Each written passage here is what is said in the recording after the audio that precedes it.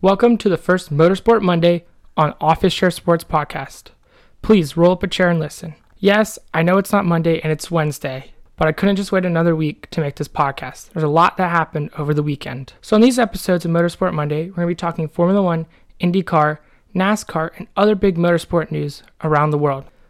Also, make sure to check out our official YouTube channel for clips from the Motorsport Monday podcast, Sports Talk Tuesday podcast, and more exclusive content only on YouTube. Now let's get straight into it. Miami hosted Formula One this Mother's Day weekend. The Miami Autodrome in Miami around the Hard Rock Stadium was the 11th venue to host a Formula One race in the United States. The race had its strong and it had its low points. Starting with the strong points, race start was very good. It involved a battle for the lead. We saw different strategies come into play in the beginning, but towards the middle part of the Grand Prix, it kind of fell a little flat. There was no racing. It just became one big DRS train. The DRS train was headed by Aston Martin, McLaren, and Haas. After different pit strategies put them all together. With Aston Martin starting in the back after a fuel problem when they found their fuel was too cold, so both of them had to start in the pit lane. Things kind of turned on its head when Gasly went wide and turned right into Lando Norris while coming onto the track, bringing out the safety car. Then this led to a very intense battle for the lead between Max Verstappen and Charles Leclerc, kind of following the theme that has been seen all season. Max Verstappen would defend his lead and eventually go on to win the Grand Prix, but also during the safety car and after the restart from the safety car, both Haas's and Aston Martin's came together when Mick Schumacher collided into the side of Sebastian Vettel, and then Kevin Magnussen went into Stroll, damaging his floor and taking Magnussen out of the race, where Max Verstappen would end up defending his position for lead and take the race victory over Charles Leclerc and Carlos Sainz. The drivers being so fatigued, I think we saw after the race, definitely with all the podium runners, we really saw them on the camera afterwards. So Max Verstappen was exhausted. He made the comment saying, "Oh, I need a drink. I think you need a drink too." And I thought he was telling like a little, get a little tequila, get a little champagne. But no, he wanted some water or some Red Bull, man. He was exhausted. He looked exhausted. He literally sat down. I mean, first of all, the interviews. I can't talk about the interviews because those were just terrible. The worst podium interviews I've ever seen. But, I mean, good thing they were short because all those drivers were exhausted and they wanted to leave even quicker after the interview questions were asked. Those are terrible. Yeah, it was really physically demanding track. I think, we always hear Singapore is the most physically demanding track with the temperature, and I think Miami has a lot of that. And Miami is ran during the day and not underneath the lights, which helps the track cool off and air cool off a little bit, being dark. But Miami is ran in the middle of the day when that sun is brutal at 3 o'clock in Florida. And kind of surprising, there also wasn't a thunderstorm. I thought when they ran the race in May, I thought there would be a chance for thunderstorms because we're kind of getting towards the summer season where there's always rain in the summer months. But that's enough for race thoughts. Let's get into the results.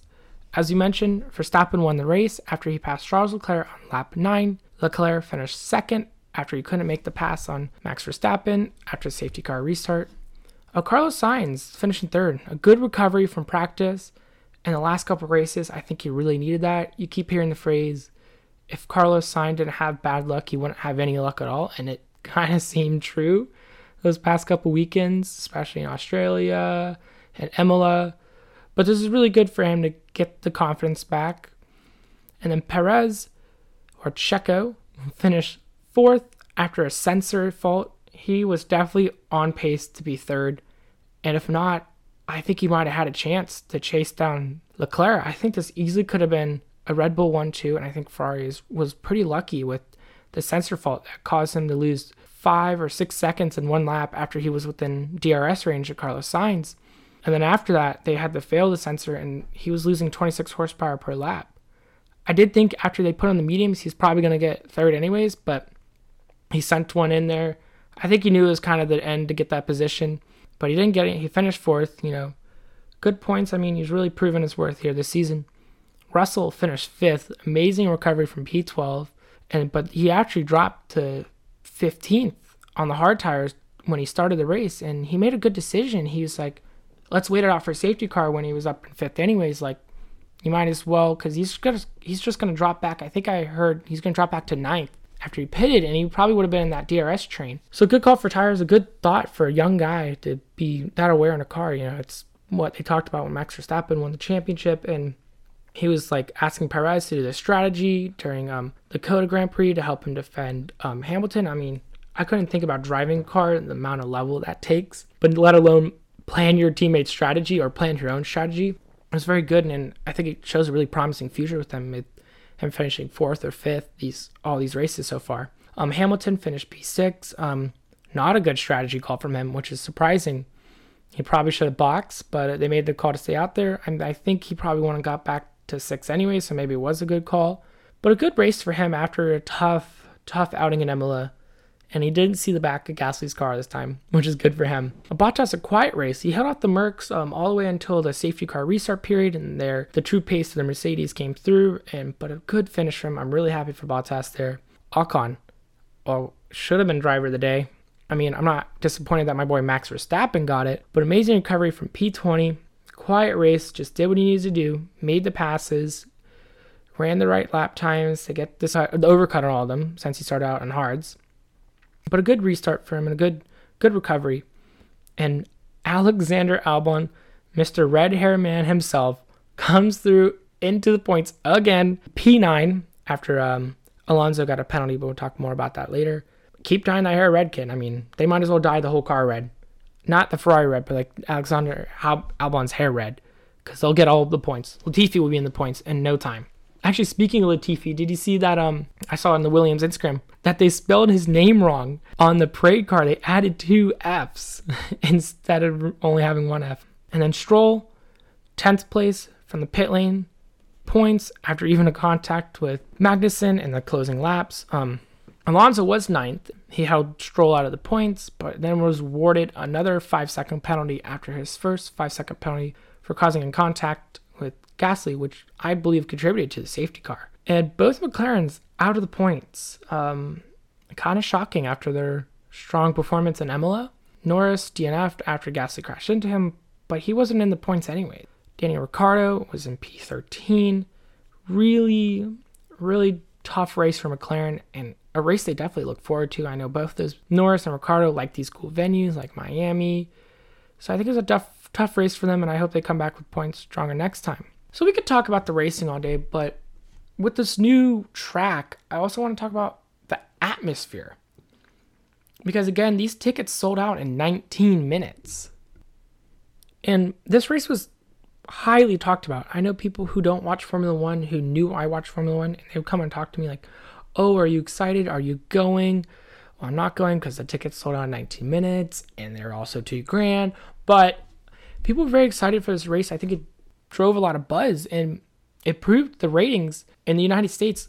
Over 2 million people watched the race, which is the largest amount of people watched the race live in the United States, which is a really big deal for the United States. But also the environment on the track was a big thing. I think a lot of people from Europe were saying it feels like a fever dream. I think a lot of people in general were saying it feels like a fever dream. Fever dream. I mean, we did see some funny outfits. One of those talk show hosts with the McLaren boys with the shirts, which I didn't really know what to call those things. They were funny. It was cool, but I was like, this is the most prestigious motorsports in the world, and they're wearing those. But I think it's fun. I think it's fun to see something different like that, and I applaud Miami for putting that on and putting that on for the fans. And also, I think they know that's what they wanted out of this. It be noticed. They wanted to get people from outside Formula One watching this, and I think they definitely did that with over 1 million viewership boosts, because we saw in Bahrain, I believe the viewership in the United States was 1.1 or like just 1 million, which was very big at the time. And then now you have 2 million viewers, the biggest of all time in the United States, which is a big deal. The venue itself was very cool. I thought the track was interesting. I do think some parts need to be opened up, but also I think you're restricted by it being a street course and being under the underpass, being around a stadium. But I'm just really glad it didn't feel like a car park race. We look at Caesar in Las Vegas, and that was actually a car park race. That was terrible. I never got to see it personally, but I just know if it only lasted a year. And also, let alone with the viewership boost, the amount of celebrities that were there it's very good for the sport, because celebrities bring in sponsorships. So it's a big deal for Formula One to have all these celebrities, and I think a lot of teams took advantage of that. I know the Williams, I forget his name, but I've never seen him before, but apparently he has this 360 GoPro, and it'll put on his face and it'll record his face, and I thought it was the coolest thing ever. I think it also does support the opinions of the race being kind of like a fever dream, but I thought it was kind of cool. You see David Beckham, you saw Michael Jordan, I think you saw LeBron. All these celebrities are there, and it's very good for the sport because they post, and that draws attention from people who wouldn't be exposed to Formula One necessarily. But let's get into like the after race. Can we talk about the podium? First of all, the trophies, very cool. I liked them. They kind of look like the Lombardi trophy with the mix of the Hard Rock Stadium roof, which is very cool. It takes aspects from the venue, and Dan Marino handing it out was very cool. And his own statue, above his own statue. That's hard flex. And then he brought out the helmet to Max Verstappen, who I'm not even sure if he knew who he was. Maybe he did. I like to think he did. The podium helmets, cool. I like it. I know Coda brought out the cowboy hats the first year, so I don't think the helmets will be returning, but it makes me interested to see what's going to happen in Las Vegas. I don't think there's like a special hat unless they wear one of those giant flower hats that the Flamingo girls wear, but I don't think anyone would willingly wear that. Maybe they could wear like a fuzzy dice on their head. I think the fuzzy dice might be the best option. I don't know. I'm excited to see what they think of. And if they don't think of something, I'm going to be a little disappointed. But also I don't want them wearing like a giant flamingo hat or necessarily a fuzzy dice. Maybe it's better if they stick with the regular hats. We'll see what they do. I'm sure they're going to do something special. But the podium escort. Oh my goodness. I don't know what I just witnessed. When I saw the police escort, I thought they were like having to go over a major road, go around. So I'm like, oh, it's going to take a while. But then they got going and they went underneath the stadium with all of the team members walking. And I was like, okay, I mean, that's a little much. I don't know if it will be back. I know they had to get to point A to point B fast, and the best way to do that is a police escort. But next time, don't turn the lights on in the tunnel, maybe. I feel bad for everyone who was in the tunnel. And my question is, how the heck did Carlos Sainz and Charles Leclerc get there?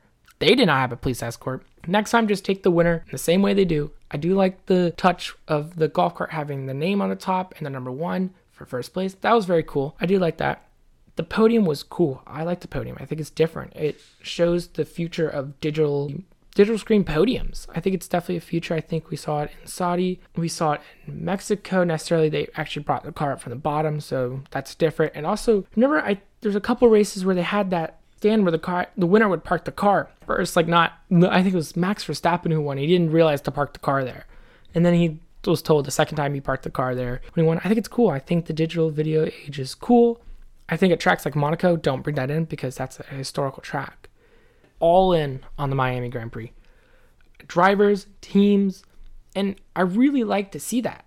I think it was really genuine too. I don't think it was Formula One saying, hey, this is our first venue. We've hyped it a lot. We really want to see participation in it. I do think there'll be less special design helmets next year, but all the designed helmets, I love it. I'm already on the pre-order list for Max Verstappen's helmet. I want Daniel Ricciardo's helmet, the Ace Ventura helmet. I loved it. I think it's so cool. It was perfect for the venue. I wish he won so he can bring it out on the podium, even though I know they don't do that. But I love to see that. All the merch is so clean. Alpine had the best merch, and I can't find it anywhere. I'm really disappointed because I actually would have ordered some of it. I love to see it. I think it was very cool. And so for race rating, I'm going to take in a lot more than I usually do. I'm going to take a lot in the venue. The racing itself was It had its good points, it had its really boring points. The safety car saved it. I'm not going to be biased since Max Verstappen won, or else it'd be a 10 because any race he wins is good because that means he's finished. 3 for 3 with finishing and winning. I think I'm going to really take in the venue and the race sitting here, and I'm going to give it a solid 6.5, 7, probably a 7. I'll give it a 7 out of 10. The 7 out of 10 fever dream is what I'm going to call this race. But I loved it. I think it's cool, and I'm really glad it's coming back, and I hope the racing improves. I think if there's a chance to make modifications for the slow section, I think they should. I think it also accomplished its goal of bringing in a lot of sponsorship, a lot of viewership. I think I heard from Zach Brown that companies were fighting for sponsorship, and by the time companies want to get on board, it was too late. I think every inch of walls was covered with sponsorship, and it was good to see. It was good to see that there's a lot of support in the United States, and because I live in the United States, I really want there to be some races there. And we'll talk about the scheduling in another podcast for sure. That's a very interesting topic.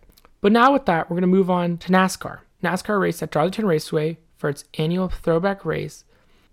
Also this weekend, at the same exact time, NASCAR raced its annual throwback race at Darlington Raceway, the Goodyear 400. Both these races being at the same time was kind of interesting. I thought it was kind of interesting for NASCAR to be taking on the new venue for Formula One directly head on. I think they had the opportunity to start the race a little later, considering that they have lights at the track and Miami didn't. But they didn't, and from what I've seen, the viewership wasn't affected too much. I think they did lose some casual viewers that were more leaning towards watching the Formula One race, but I think overall they didn't affect it too much. There's a lot that happened during this race. I thought it was a very good race, but Kyle Busch parking his car in pit lane was very interesting. Typical Kyle Busch. And we saw a lot of Darlington stripes being left down there. I thought it was very cool for Fox to keep track of those. And I think I saw with like 20 laps to go, there was 31 Darlington stripes. Well, I mean, there was one added at the end of the race, but we'll get into that now. Joey's bump and run. I think that's what is on everyone's mind. Joey Logano moved William Byron out of the way on coming to the white flag to win the race. William Byron was leading the race after the restart, and apparently he ran Joey Logano up into the wall. After watching that video, I do see like he ran him up into the wall, but I mean, that was kind of a racing move. I do think it was a little harsh, but not overly unfair. I think it was more of a racing incident than anything. I don't think it was done on purpose. I think you're racing for the win. You know that being in the lead and being in the clean air is the most important thing.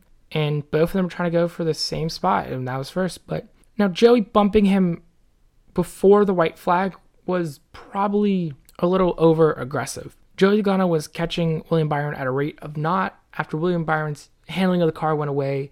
I think he closed to half a second up a lap, and he was most likely going to get past William Byron unless William Byron got the handling back in his car. But I do think now in today's age with the playoffs, bumping people out of the way for the win who already have a win, I don't know if that was in the back of Joey's mind, but that was his chance to win. That was his chance to get into the playoffs. You don't know. You can't say, well, I'm in a Penske car, the races will come to me. You don't know. Like, sometimes you can't take that risk. I think if Joey wanted the win and he didn't get him by turn 2 or 3, I think then he could have bumped him out of the way to win. And I think the reaction would have been a lot less harsh. I do think he could have waited. I think he should have made an attempt to pass him. But what I'm trying to say is I understand why Joey Logano bumped him out of the way. I don't think it was because he ran him up into the wall. I think it's because, like Ross Chastain, you don't know when you're going to get a win. And to lock yourself into playoff, get all that sponsorship money, get the chance to compete for a championship, that's what these drivers are here to do. Winning races help them win championships, and that is the way to do it nowadays. To win a championship, you need to win a race. So they're all there to win the race and get into the playoff and give themselves a chance to fight for the championship. You don't know if your next win's going to come. I mean, look at Denny Hamlin. He didn't win a race at all last season until the playoffs. But if you don't have a good season, like Denny Hamlin actually not having right now, but he has a win, he's in. He's in the playoffs because he won. And that's what the playoffs bring out. And that's why Joey Logano bumped him out of the way, I think. He wanted to get in to fight for a championship, to fight for a second championship. I think that's probably why he didn't give him an attempt to pass him. But I think if William Byron was in front of him, when the lap went around, he was going to get bumped out of the way. It's just how it happened. And I do think it shows the more aggressive side for NASCAR drivers that is becoming a trend. I do hear a lot that people say Ross Chastain's like a super dirty driver. I don't think he's like super dirty that everyone gets credit for. I think he's more aggressive than dirty. And Joey Logano is a little borderline dirty, borderline aggressive. I mean, that move was more dirty than aggressive. I think it would have been a lot less dirty if you take a shot at trying to pass him, not take a shot at his back bumper. So I do think Joey Logano was probably going to win that race no matter what. It was kind of unnecessary, but it's kind of what happened. Favorite part of Darlington for Throwback Weekend is the throwback paint schemes. I love them. I think they're super cool. I think it really touches into the heritage of NASCAR, and for being a sport for so long, I think it's really important that they have a throwback race. Love the participation this year. I think really I want to see every team participate, but I understand that sponsorship is really hard to do that. I think we saw BJ McLeod without a sponsorship, but he still threw it back, which is cool to see. But you have to have a perfect sponsor to help you with that. And I think there's almost 20 cars. I mean, it was hard for me to pick my top 3. I couldn't even really do a top 3. So kind of my top 5s here are Wheelie B. I love it. You kind of knew it coming, though. That's the only reason I put it down a little lower. Kyle Larson's was my 4th favorite. It was awesome. It was super cool. And then Corey LaJoie. Corey LaJoie is Corey LaJoie. And I didn't expect anything less from him to do a really out there, cool paint scheme. And I loved it. I think it was awesome. I think it brought that extra flair. It's Corey LaJoie. And then second is Daniel Suarez. I just nothing to say about this. It's neck and neck for first. I think it's just beautiful. I think it's gorgeous. I love the car. And so first is Ross Chastain. Loved that car. Loved the polar bear. Thought it was cool. I think really I could have gone either way with Daniel Suarez and Ross Chastain, but I just kind of went with the one. I love the one, but I love them all. I think it's... So now we talked a little bit about the race results, but let's get into them. First place, we have Joey Logano. Bumped him out of the way. Reddick in second. So close once again. Third, Haley. Big deal for Kaulig Racing in their first top 5.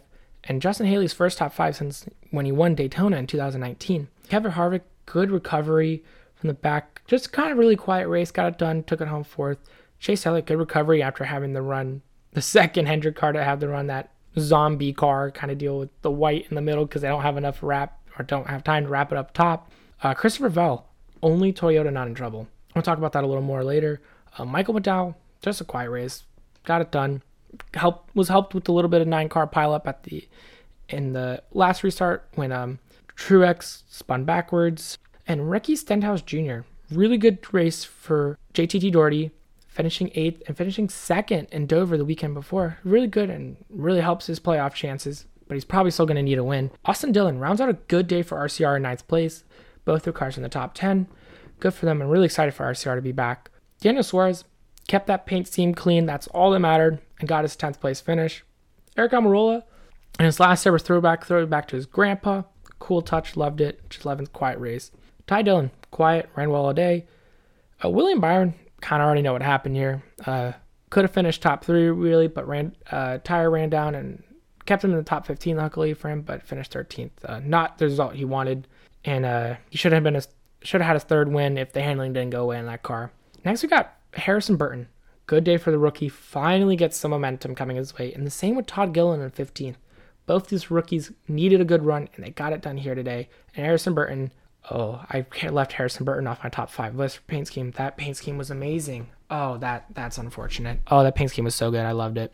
But let's talk about people who finished outside the top 15. 2311 should have had 2 top 10 cars. Kurt Busch got very lucky with his pit crew reacting very quickly to help him not have that penalty, 4-week suspension. I think it was more they're protecting their own butts. But Bubba Wallace really needed a good race there, and he was doing very well. He was running up into the top 6, top 5. I think I saw the high was 6 maybe.